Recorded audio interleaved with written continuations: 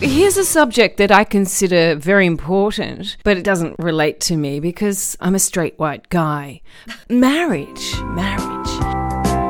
Well, all my friends are getting married.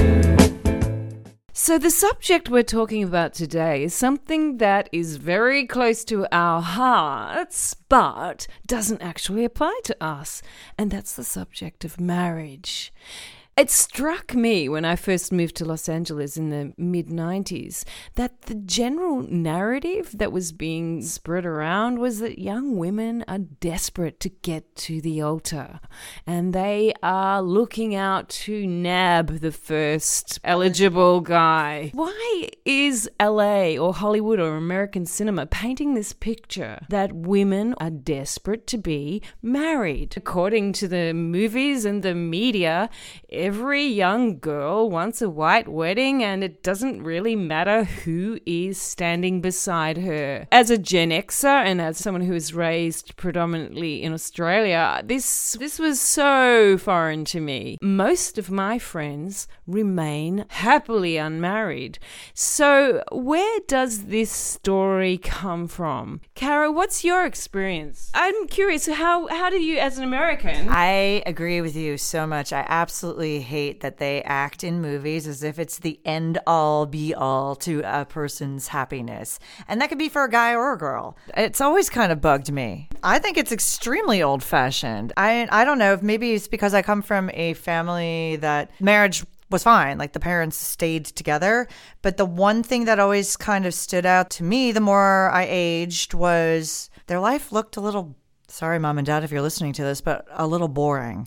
It scared me, the thought that I might have that exact same type of situation in my life. But I'm a Gen Xer. For my generation, we were told you don't need to be married. We're the tail end of the baby boomers. We're the offspring of the baby boomers. They fought hard for their liberty. I don't know. I came from a totally normal type of background where both parents stayed together 57 years and going strong and all that. So that should make me maybe want the same thing, but it made me kind of want the opposite. It made me look at that and that I could flourish more on my own.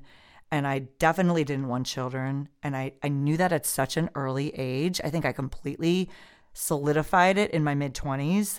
Before that, I probably did think that that was the natural progression, and I'm so grateful that those first couple of boyfriends in my early 20s just didn't work out, working out that traditional way, because they did work out. They ended.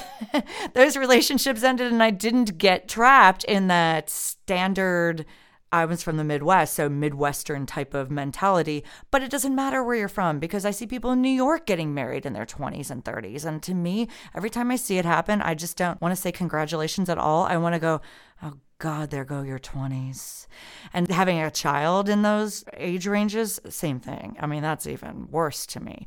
So maybe it was something I was afraid of, but there's no fear here, really. I actually thought it looked really awful. Boring, you said. So I don't even think you need to discuss fear because I think that's also been projected upon us, that if you're not married by a certain age, that you are non-committal. Well, I know I'm non-committal, but it doesn't mean I don't have quality relationships, right. And then I'm not committed at the time of the relationship. In many ways, we're both serial monogamists. You could say that. But the thing is that my concern and what does make me absolutely furious is watching the new generation.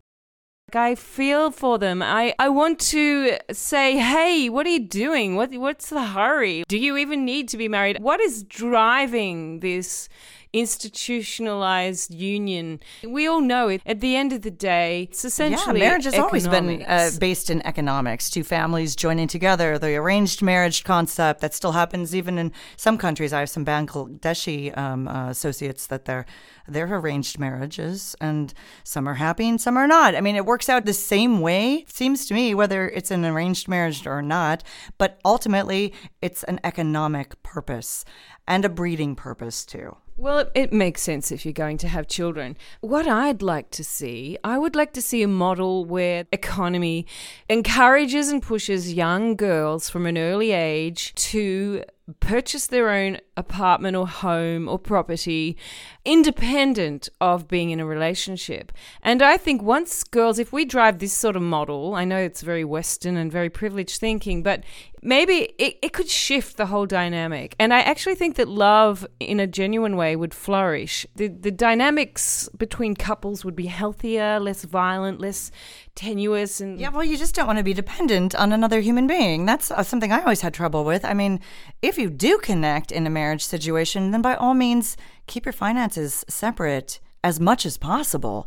Nothing wrong with having a joint account for household expenses and household rent or mortgage, whatever. That's part of the whole package. Or even a joint travel account. But this whole, like, we share a credit card, we have a family this, we have a joint that, our phones are connected, everything's freaking connected. You know how hard it is to separate afterwards? It's just something I never wanted to deal with. There's a little bit of condescending kind of tone in your voice when you say that. It sounds a little bit, like, oh, those horrible married people. I mean, I don't think you necessarily have to keep everything separate, but merging does definitely complicate your exit strategy. But having an exit strategy, does that mean that you're not committed? Ultimately, it comes down to being able to talk. And that's why I say the more independent you are going into a union with somebody of either or any sex, is that you will have a better balance and more respect potentially. And I think it makes you more desirable. Certainly, who are you more attracted to? Just go on and entertain that thought. Someone who you meet and they really have their shit together and they own their own property and they've got their career projecting in the right direction and they have lots of friends or, whatever. They know what they're all about. That's so attractive. As a woman, don't you want to attract the right guy and be that kind of person? Oh, as a guy, don't you want to attract the right... You want to live and share in a happy household with your perfect puppy. So that's it for today, guys. We'll see you next week.